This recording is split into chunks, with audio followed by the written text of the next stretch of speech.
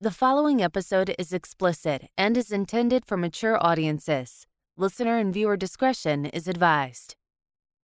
Hey everybody, it's Nathaniel Avila reporting from Dallas County, and I'm here with Ruby the Poobie. How are you doing? The Snoopy. Okay.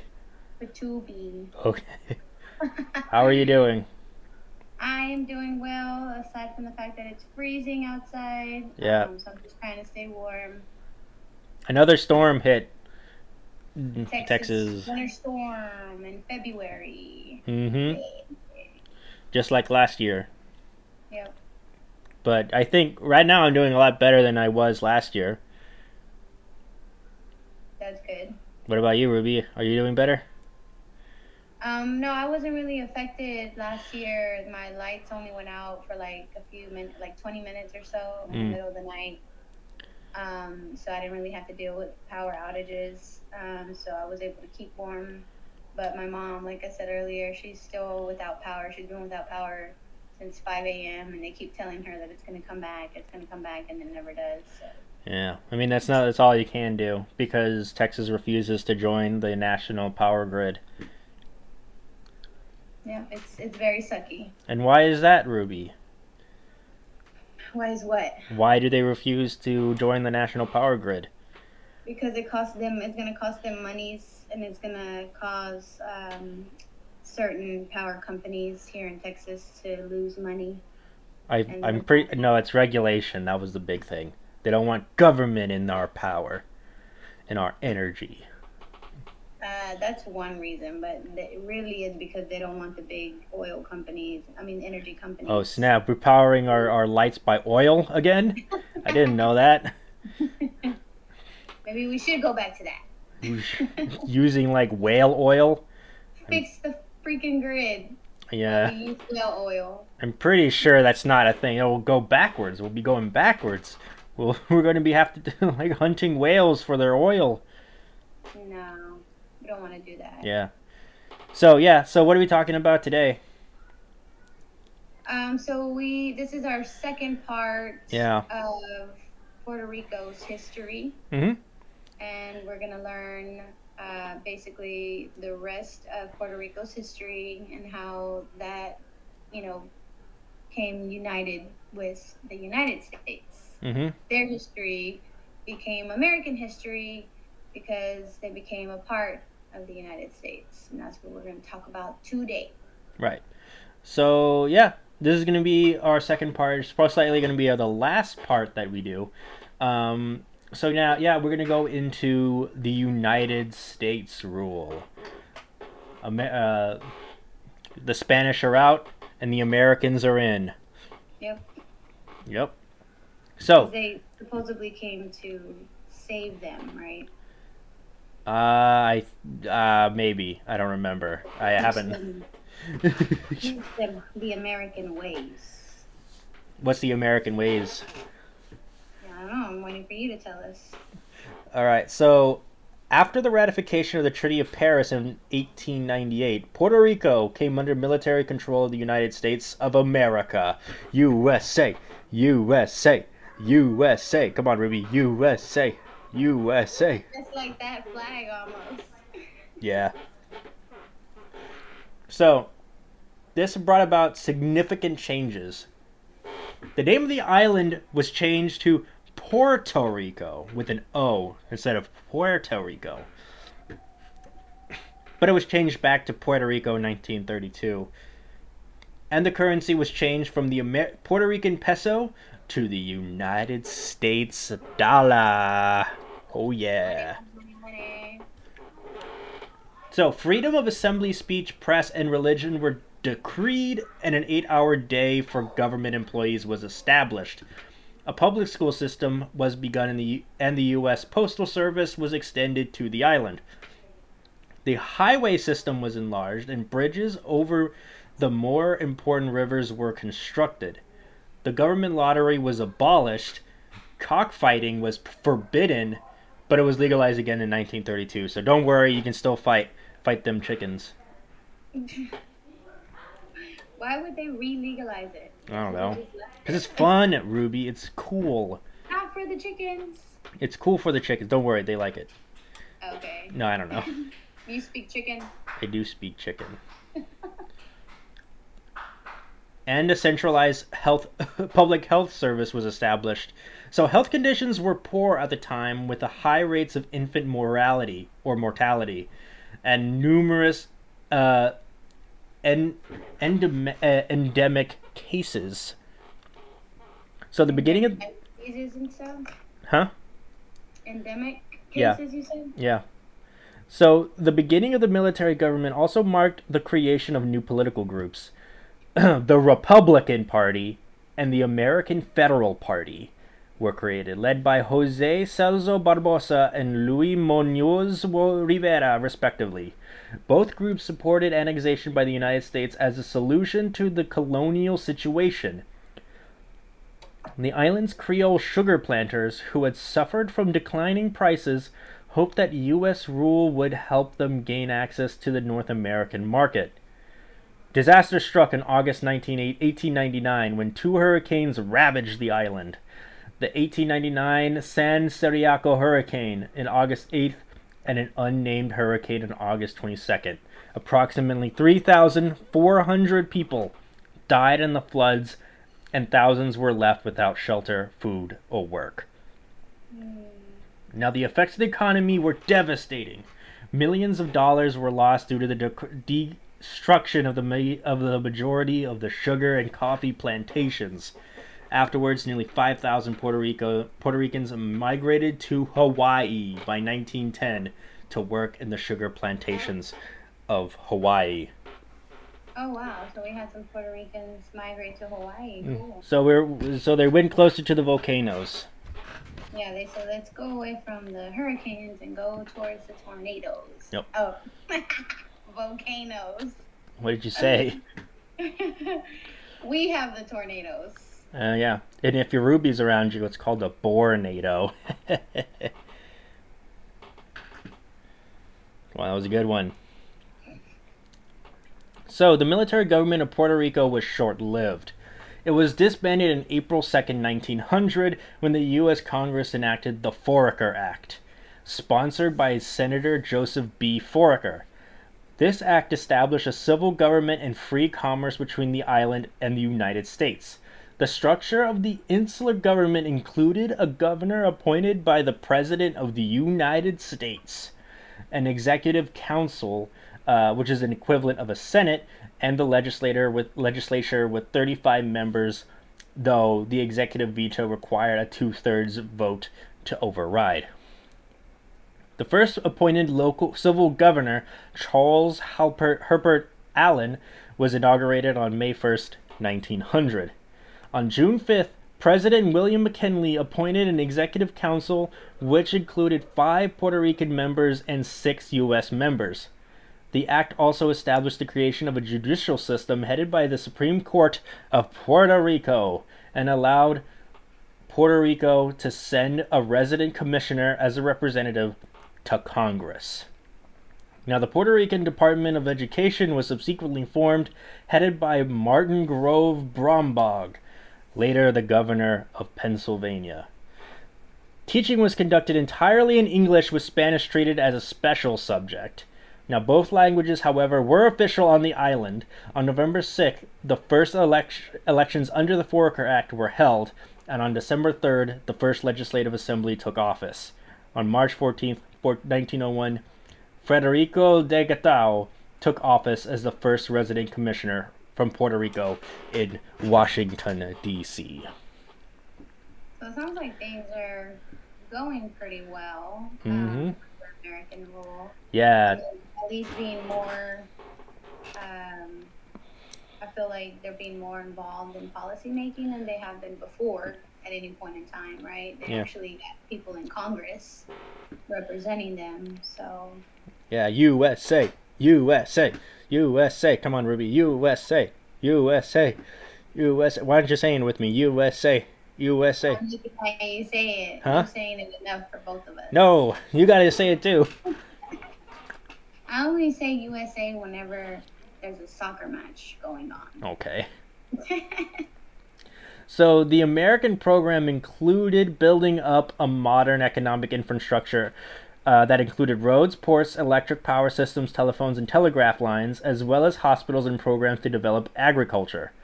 Sugar mill owners between the period of 1898 and 1945 turned their sugar mills into the monocultural plantations in response to the economy of the 20th century. The sugar mills and tobacco, cigar, and cigarette factories gained the United States' attention due to their vast productions and large amount of produce. Women and children were the primary workers within these industries. Maybe, I don't know. Puerto Rican trades went to the United States 95% of the time. By 1914, the coffee production that once was steady failed. Okay, so the coffee industry is down. The coffee industry is down in Puerto Rico. Yep. And that's causing issues. Yeah, doesn't that make you sad, Ruby? In America, right? Because you said that 95% of their exports were going to America. Mm-hmm. Doesn't that make you sad? I think that made a lot of people sad. Yeah. Everybody loved coffee. Especially Ruby, because she was like, I can't get my coffee. I need my coffee. And also, women and children were the primary workers within it, so that's pretty good, pretty progressive. What's progressive? Because women are working in the industry. Yeah, but not the children. Oh, that's yeah. child labor. Oh, yeah. Have you ever seen that TED Talk about that kid who was like, I can't wait to work? No. Check it out. It'll make you mad. So, the sugar industry, though, rose along with the economy. Puerto Rican mill owners and French and Spanish residents took the United States corporate capital. The United States had 4 operations, were part of the United Sugar Refineries that were owned by Cuba and the Dominican Republic. In 1870, Congress made the tariff wall in order to domestic producers of sugar. This had an effect of putting sugar producers into bankruptcy. The United States acquired jurisdiction over Puerto Rico, where there was free trade between the two. Capital flowed into Puerto Rico with the effect of modernizing its sugar processing mills due to the United States' influence. So the United States had formed a tobacco trust that had basis rules for cigarettes, but Puerto Ricans had issues when it came to brand and local marketing. The tobacco trust controlled cigarettes and sugar production as well as controlled the tobacco leaf. Now there was a fall of the industry due to the exports. So, how does that make you feel, Ruby-sama? Tobacco is bad for you anyways. Yeah. So. And then you light up a joint and you're like, let me inhale all that smoke. I don't smoke joints. Thank you very much. So during the time when sugar was not doing well, the coffee in the late 1800s, what changed the coffee production started when the export production replaced the farming. You got that, Ruby? So people lost their land and properties. The amount of land disposal shrank, and the people hoped that that Europe would take part in the trade of coffee, but they did not. Coffee makers were not happy with them being controlled by the United States. In 1933, most of the people worked as families instead of individuals, most likely due to 90% of the output due to them being poor. So the Europeans messed everything up again, Ruby. Yeah. Well, so basically they were farming coffee, right? Mm-hmm. Was that like the easiest and cheapest thing for them to farm since they were so poor? I guess. That and sugar. The Europeans were like, we don't need your coffee. Africa makes coffee. We just get it from them. Oh, I thought it was just like we like the tea. Oh, ho, ho, ho, ho. Nah, I'm pretty sure that they still, like, even though they like tea, I'm pretty sure they still wanted to get their money out of the whole coffee thing. Oh, okay. Yeah. So But yeah. not from Puerto Rico. They were like, no. Okay, is that your impression? Because we no longer rule you. Okay. We're still butthurt in our feelings. Okay, that's the reason. I don't know. So in 1899, the United States took over rich lands that influenced Puerto Rico's economy that soon made Puerto Rico a state that was more capitalized in operation. There was no limit to their trends to the United States. The sugar industry had experienced and irrigation payments. The Hollander Act was taxing 2% of the royal property in 1901. This made the people very angry, and the people protested. The people were able to bring the tax down to 1%, but this was still forced landowners to sell their land. So, there's that. Now, Puerto Rico's agricultural economy was transformed into a sugar monoculture economy, supplemented by gardens for local consumption.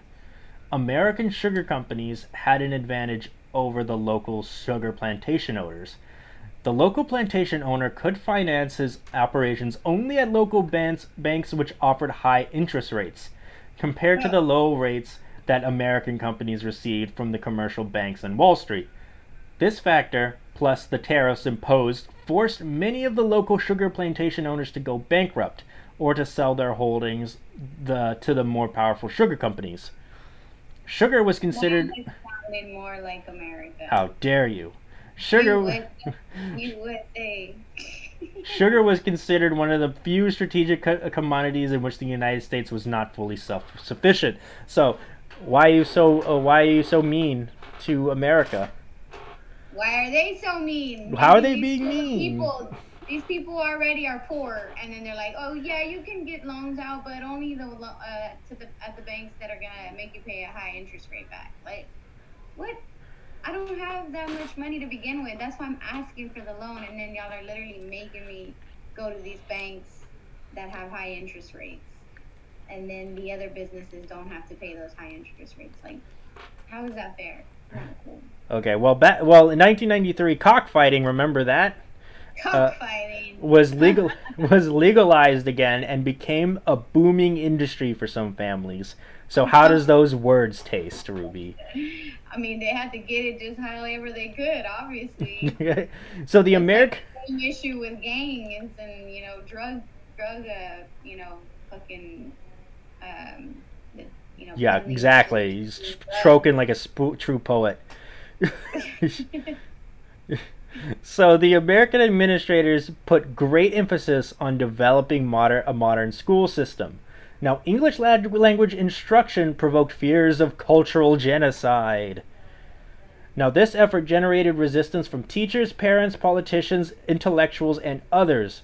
Resistance to the imposition of English was part of a larger effort to resist invasion and colonization. So what do you think about that? I think they have PTSD from all the other countries who kept on trying to colonize them over and over and over again. Okay. So that seems pretty logical that they would think that. Mm-hmm. Now, the schools became an important arena for cultural identity, as promoted by the middle-class local teachers who rejected the idea of creating Hispanic Yankees speaking only English, and instead sought to have an autonomous Puerto Rican culture that incorporated the best of modern pedagogy and learning, with respect to the island's Hispanic language and cultural traditions. Now, the U.S. officials underestimated the place of Spanish in Puerto Rican culture. By 1898, Spanish was firmly rooted into the population. Spanish was also one of the leading international languages through which Puerto Rico were in contact with the world. It was the language in which culture was communicated. The level of opposition to the imposition of English, which was such that it led to the failure of U.S. language policies in Puerto Rico. That's funny. I'm glad that they kept their language because it is how you say, like, the language that they speak is basically their culture, because like I said, they speak their own kind of like form of Spanish. Like they made that language their own, and it's Puerto Rican Spanish. It's basically. Caribbean Spanish, but yeah. Caribbean Spanish. So I'm glad that they kept that. Okay. And then they also felt, maybe that, like they said, they were gonna get their culture wiped out. So I mean, of course, like that's kind of rooted in that reason. Mm-hmm. So so one shock came in 1935, however, when the New York study found Puerto Rican school children in New York City to be seriously deficient in basic skills. After 39 years of the imposition of English at the University of Puerto Rico, Spanish became the preferred language of instruction in 1942, and in the public schools, the vernacular of Puerto Ricans became the language of teaching and learning in 1940 to 1950. Yeah, that makes sense. So since they weren't, wanting to learn English and the teachings were done in English, of course it was going to decline, right? Mm-hmm. Now... Yeah, so an economically involving Puerto Rico called for the new advancement in political status. Powerful, innovative Puerto Rican leaders, including Luis Muñoz Rivera, José de Diego, Rosendo Matiazo Cintrón, Manuel Zeno Gandia, Luis Llorens Torres, Eugenio Bettines Castaño, and Pedro Fasecchi, contributed to the rise of multiple successful political parties. So, good job, Ruby. However, the birth of multiple political groups led to the diversion of the island's interest, uniting as a statehood with the U.S., becoming a U.S. territory commonwealth, or declaring independence altogether. So, what do you think? Which one should they do? Independence, obviously. Why? Because they've never ever gotten to be independent. They've never gotten to stand on their own and make policies on their own and govern themselves. Mm-hmm. So do you think they're going to actually do it? No, we know they're not. How dare you. Oh, ye of little faith, Ruby. In this case, I can say I know the future because we are now in the future and Puerto Rico still is not independent. Sadly. So, in 1900, the Federal Party was formed during the U.S. military rule of the island after the Spanish-American War. Now, it was formed by Luis Muñoz Rivera and other members of the Autonomous Party. The Federal Party favored immediate transformation of Puerto Rico into an organized, unincorporated territory and eventually join U.S. statehood. Now, the Socialist Labor Party of Puerto Rico were founded by Santiago Iglesias Pantin. Over the time, the Socialist Labor Party of Puerto Rico was also in favor of statehood with the U.S., and the Federal Party campaigned for the assimilation into the United States and wanted to develop precariously with their best interests under the new U.S. administration. They also wanted to fully integrate U.S. law and government. Now, their plan was to become a territory and have representation through a delegate and eventually become a U.S. state with no restrictions. The Socialist Labor Party of Puerto Rico did not advocate for independence. Instead, party leader Santiago Iglesias Pantin advocated for statehood and change in economic policies, which were influenced by his practice in founding the Regional Workers Federation and labor newspaper Asenio Obrero. Let me look up what that is in the English. In the English. In the English. So the Socialist Party didn't want to push for independence anymore? Nope. They just figured they'd be better off as another one of the U.S. states. Mm-hmm. I guess because they thought they would get the same rights as the other states. Uh-huh. Okay. And labor newspaper, The Worker essay. The Worker Essay is what it's called. So the party was based on principles of the Socialist Labor Party of America and received much support from the American colonial authorities. After the dissolution of the Federal Party, Luis Muñoz Rivera and José de Diego founded the Unionist Party of Puerto Rico in 1904. The Unionist Party of Puerto Rico aimed to secure the right of Puerto Rico to assert its own personality, either through statehood or independence. The beginning of the Puerto Rican Independence Party was in 1909. Rosendo Matienzo Centron, Manuel Zeno Gandia, Luis Llorens Torres, Eugenio Benitez Castaño, and Pedro Fasecchi founded the party, which was the first political party whose agenda was independence of Puerto Rico. That's the one I would have been on. Okay. Another change occurred during the year the party was founded. Now, the Olmsted Amendment changed the Foraker Act, which was designed to switch the Puerto Rican government from a military one to a government ran by civilians. Instead, the Olmsted Act called for the government to be managed solely under the executive branch.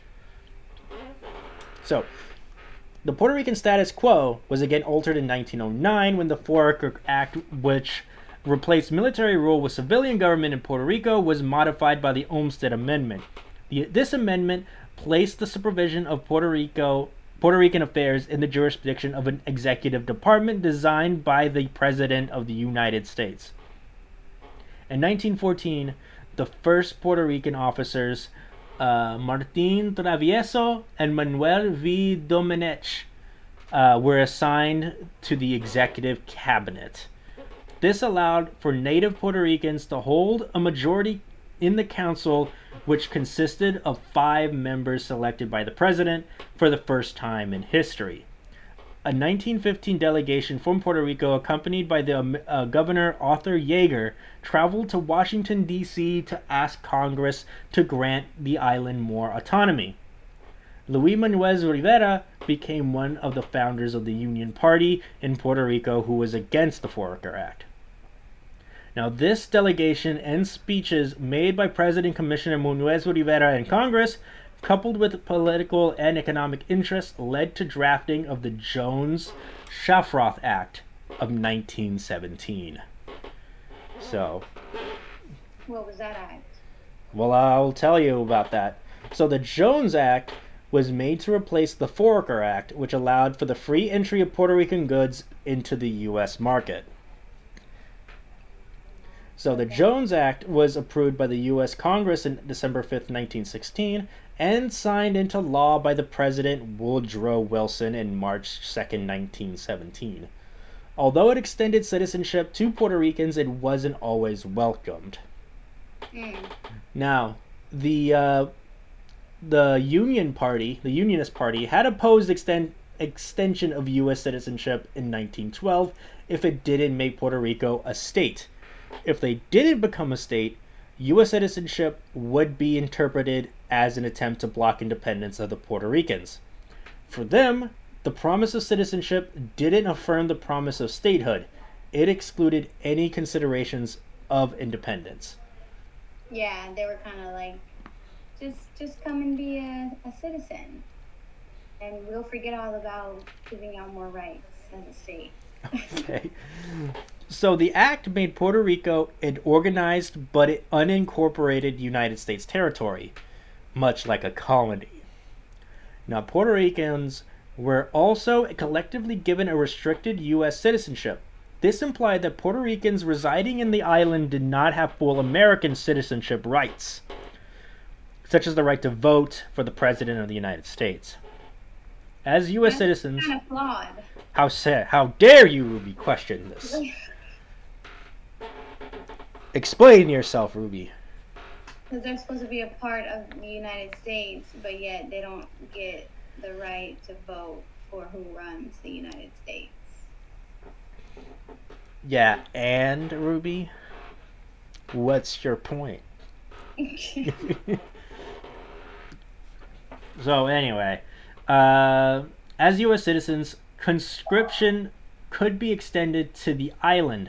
A few months later, 20,000 Puerto Rican soldiers were sent to the United States Army during the First World War.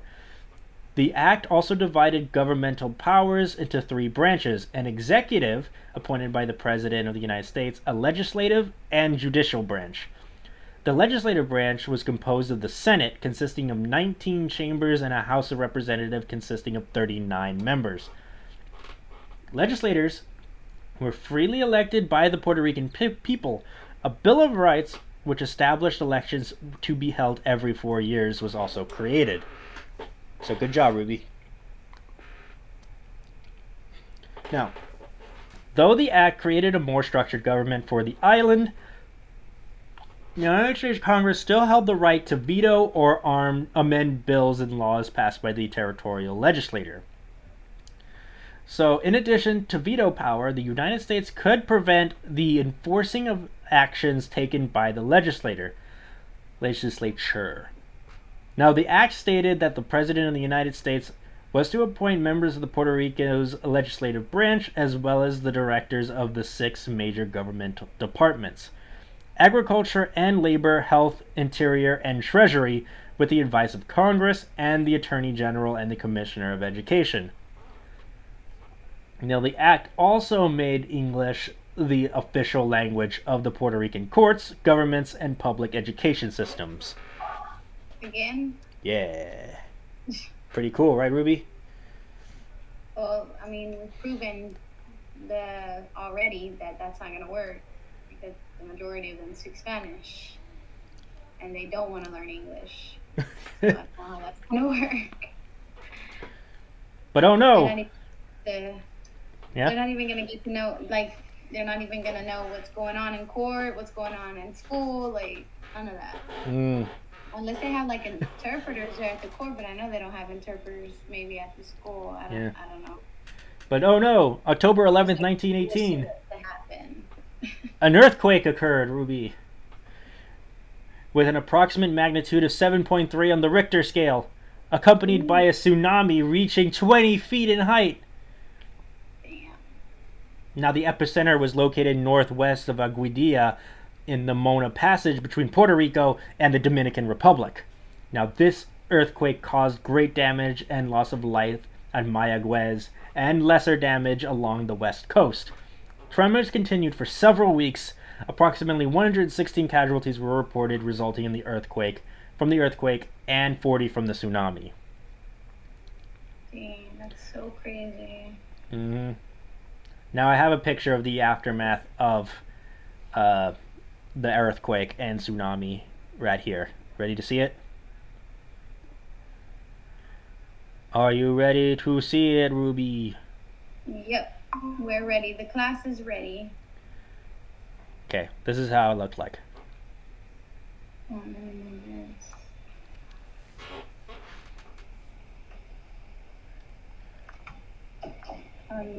I'm just zooming it up here. Okay, so it looks like a black and white photo of a building, like a big brick building. Looks like maybe like a factory or something where people used to work in. Kind of. Can't tell for sure, but it's like all caved in, like from the top, all caved in.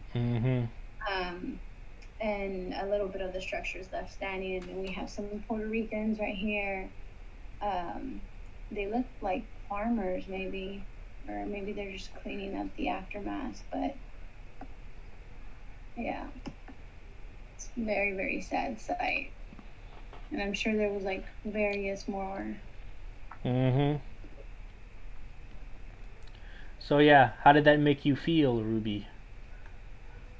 No, it's just sad because I've heard, several hurricanes and, several incidents of Mother Nature hitting that island. So it's just like, it's scary.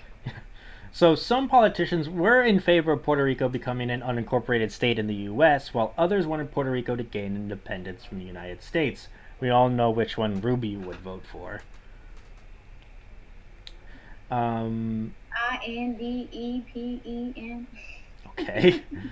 Amid this debate, a nationalist group emerged that encouraged radical activism for Puerto Rico. to become independence from the United States. As a consequence of the Jones Act and the establishment of elections, the new party, called the Puerto Rican Nationalist Party, was founded on September 12, 1922. Now, this party advocated massive demonstrations and protests against any political activity that was not going to result in Puerto Rico gaining independence. In 1924, Pedro Albizu Campos joined the party and later became vice president in 1927. In 1930, Albizu was elected president. Being the president, he instilled many of the political ideologies into the party, which was composed heavily of anti-colonial politics and feelings of contempt against the United States. In the 1930s, the Nationalist Party, led by President Pedro Albizu Campos, failed to attract sufficient electoral support and withdrew from political participation. Increased conflict arose between their adherents and the authorities. On October 2, 1935, Albizu testified against the dean of the University of Puerto Rico, claiming that he wanted to Americanize the institution.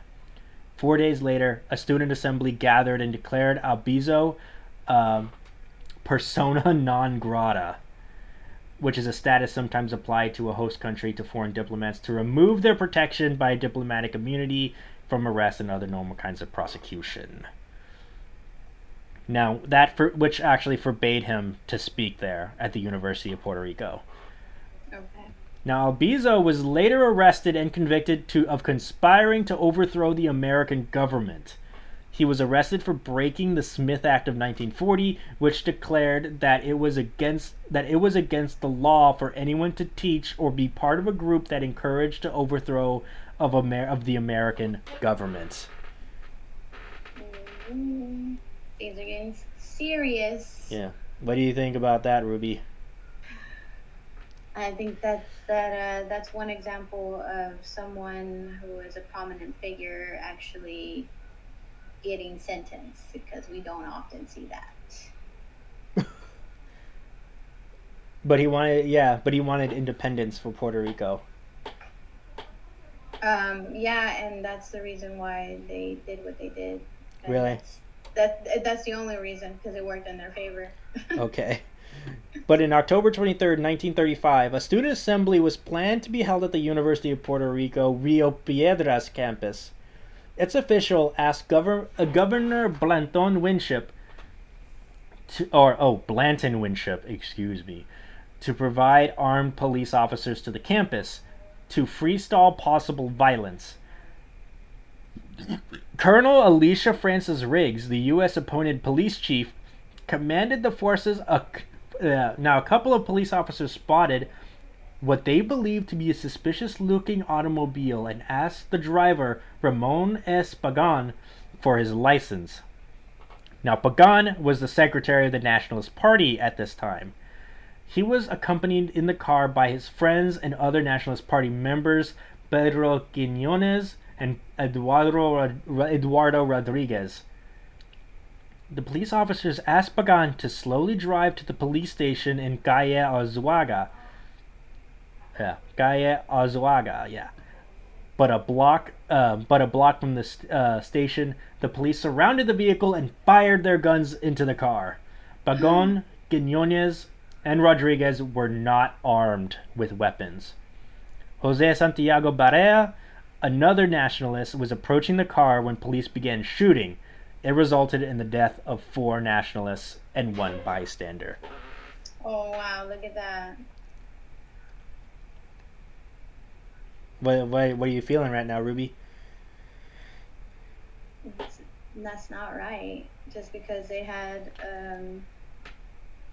the agenda of gaining independence for their country, they got killed.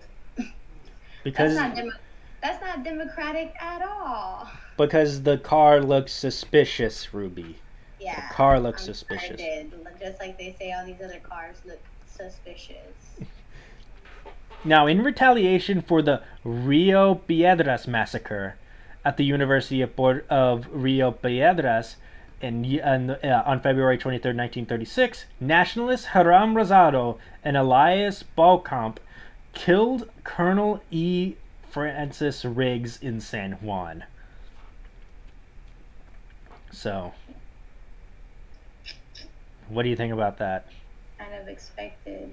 Really? So, it's okay to kill the person? I didn't say it was okay.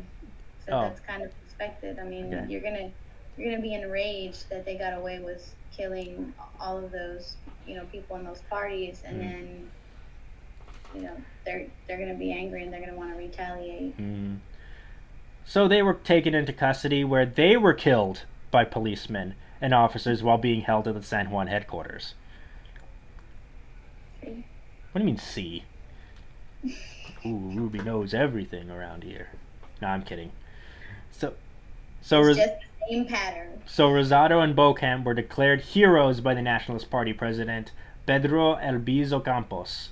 Shortly after, the San Juan Federal Court had Albizu arrested for his incitement of disconduct, after initially being found innocent in a jury with 7 Puerto Ricans and 2 North Americans. The judge ordered a new jury which had 10 North Americans and 2 Puerto Ricans, who found him guilty. Of course they did. Why, of course they did? Because they're 10 North Americans and they were on the side of the judge that wanted to prosecute this person. Yeah. What other reason would they want to change out the jury? Which actually acquitted him. Now, on July 31st, 1936, Albizu and several other nationalists such as Juan Antonio Gorreter and Clemente Soto Velez were convicted of being associated with Riggs's murder. They were sentenced to 6 to 10 years in federal prison in the United States. Now, this was a big one. On March 21st, 1937, a peaceful march was organized by the Nationalist Party under Pedro Albizu Campos to commemorate the ending of slavery in Puerto Rico in 1873 by the governing Spanish National Assembly. The police, under the orders of General Blanton Winship, the U.S.-appointed colonial governor of Puerto Rico, opened fire at the peaceful Puerto Rican Nationalist Party parade, which is now known as the Ponce Massacre. 20 unarmed people, including 2 policemen, were killed, with wounded persons ranging from 100 to 200. This occurred... How did that happen? They killed their own? They killed the police officers over there? We're going to get into how this happened. So this occurred because the head of the police force, Juana Diaz, Guillermo Saldivia, raised a whip and struck the chest of Tomas Lopez de Victoria, the captain of the cadet corps, and told him to stop the march. As a result, a police officer, Armando Martinez, ran from the corner in front of the Nationalist Council and fired once into the air. This prompted many others to fire their arms. So what do you think about that? So because that one police officer shot up in the air, the other ones thought that it was like shooting going on, and they just all started shooting. So how did the 2 police officers die? Do you really care, Ruby? I do, because it's like, did y'all shoot your own people? Or I guess. Guns, maybe it was friendly fire. They got caught in the crossfire. Now, on July 25th, 1938, a little over a year after the Ponce Massacre, Governor Winship ordered a military parade to take place in the city of Ponce in celebration of the American invasion of Puerto Rico. That's something we're celebrating. Now, such celebrations customarily took place in San Juan, the capital of the colonial government. At the parade, an attempt was made to assassinate Winship, allegedly by members of the Nationalist Party. Now, it was the first time in Puerto Rico's long history that an attempt had been made against the governor. Although Winship escaped unscathed, a total of 36 people were wounded, including a colonel in the National Guard and the Nationalist gunmen. So, anything about that? They're mad. They are pissed off. Now, I have actually a photo of this massacre that happened in Ponce. So, ready to look at it? Is it, should we put a warning? Sure. Graphic warning.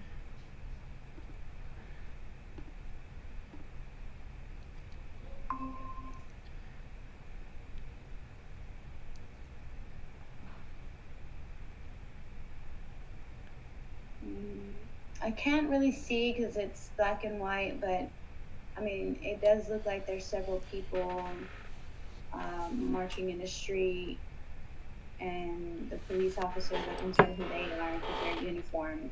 Mm-hmm. And I see people running. It looks like they're all running. They're all kind of like scattering at this moment. Oh yeah. So how does this make you feel, Ruby?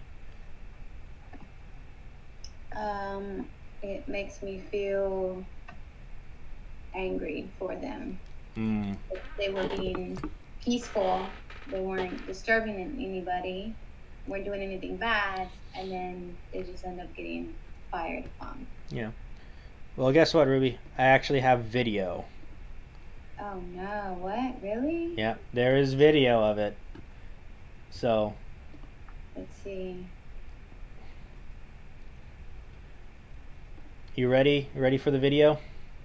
Yep, Are you sure? I'm sure. How sure are you? 100%. Okay. So,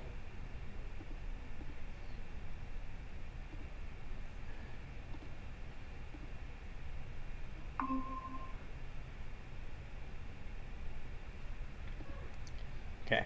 So you can describe what you're seeing right now. People are running. The cops are firing. Like literally, he's literally just like playing a video game. Mm. And that's it. I can't. How did they get footage of that? That is so crazy. I'm sure there were cameras there. I know. It's just like you don't even think about stuff like that because it's so far back. You're just like, I can't believe I'm actually getting to see this. In 1937? Yeah. Yeah, it's pretty intense stuff, Ruby. What would you do if you were there, Ruby? I would be scared, just like it showed that one person at the beginning of the video. I mean, like, he was just like crouched down, just like didn't know what to do. Just he was like terrified. The look on his face, terrified. Yeah. What do you think about the cops who were just like straight up like boom, boom? I know. It's just like, okay. I don't know. I don't really have to go into detail with that, but it's just like. What do you mean don't have to go into detail? This is the perfect place to get into detail. This is we need to get into detail here. I mean, because there's no reason to go into detail. I mean, that's just wrong. Like, Okay. Period. You can clearly tell that, you just going after a crowd and shooting into, the crowd at anybody that you see. Like, that's not okay. Mm-hmm. Something has to be wrong with your head for you to be able to do stuff like that. Yeah. So, yeah, that's where we'll end it for today. It looks like we're gonna go into 3 parts. So what do you think about everything we discussed today so far under United States rule? I feel like since there are some parties who actually like want to stay under America's rule, like there is kind of a division among the people of Puerto Rico. Whether it be that there's many more who want independence and just a small percentage of them that want to stay under America, there's still a divide, right? Mm-hmm. And I feel like they feel that way because they actually do believe that conditions are better than they could be, than they could be of them being independent of themselves. And that's just because they've had such a horrible memory of being under the European rule, so they're like, hey, this is at least a little bit better, being under American rule. And it seems like their policies are fair, but then it goes down that same pattern again where they're making the poor stay more poor and the rich stay rich. Mm. Do you think things will get better as we go down? I feel like in the more modern years, then I feel like there would be strides to actually be better but I can't say for sure that it's going to be any better than it would be if they were independent, because we'll just never know. Yeah. Sadly. Yeah. So next time we're going to talk about the establishment of the Commonwealth. We're going to talk about the statehood issue going on, and then we're going to talk about the various hurricanes and earthquakes that affected Puerto Rico. More of them. More hurricanes, guys. Yep. It's a huge thing in the Caribbean. Yeah. So yeah. Move. I would feel so scared. I like that. That'd be like my main goal in life over there in Puerto Rico, like to leave, because I'd be so scared getting hit by a hurricane. Well, don't live in Florida then, because there's only 2 seasons in Florida. It's summer and hurricane season. Pretty much. So yeah, and hurricane season I believe starts in, I think, May, and it ends in like November. Don't tell me that. We're supposed to go to Universal in May. Yeah, is you expect a lot of rain, Ruby. Expect a lot of rain. I don't know. We'll see. Why don't you go in like in Halloween? That's when they do their Stranger Things thing. They don't have it anymore. They only had it that one time. Well, you should have came. You should have came when I asked. Look, I disappeared. Oh, snap. You're like a ghost. Oh, snap. You're like a ghost, Ruby. All right. I'm going to also, the next episode, if it's our last one, I'm going to mention some prominent figures of Puerto Rican descent. Not if I do it first. Well, that's what I'm telling you. I'm going to do it first. You're doing a lot of the historical important figures. Okay. Definitely. Yeah. I'm going to do more of like, Rita Moreno, Manuel Lynn Miranda. Yeah, Manuel Miranda Lynn guy. Lynn Manuel Miranda. Yep. Yeah, that's the history of Puerto Rico Part 2 during the first part of the United States rule. So we'll continue on that next time. I've been Nathaniel Avila.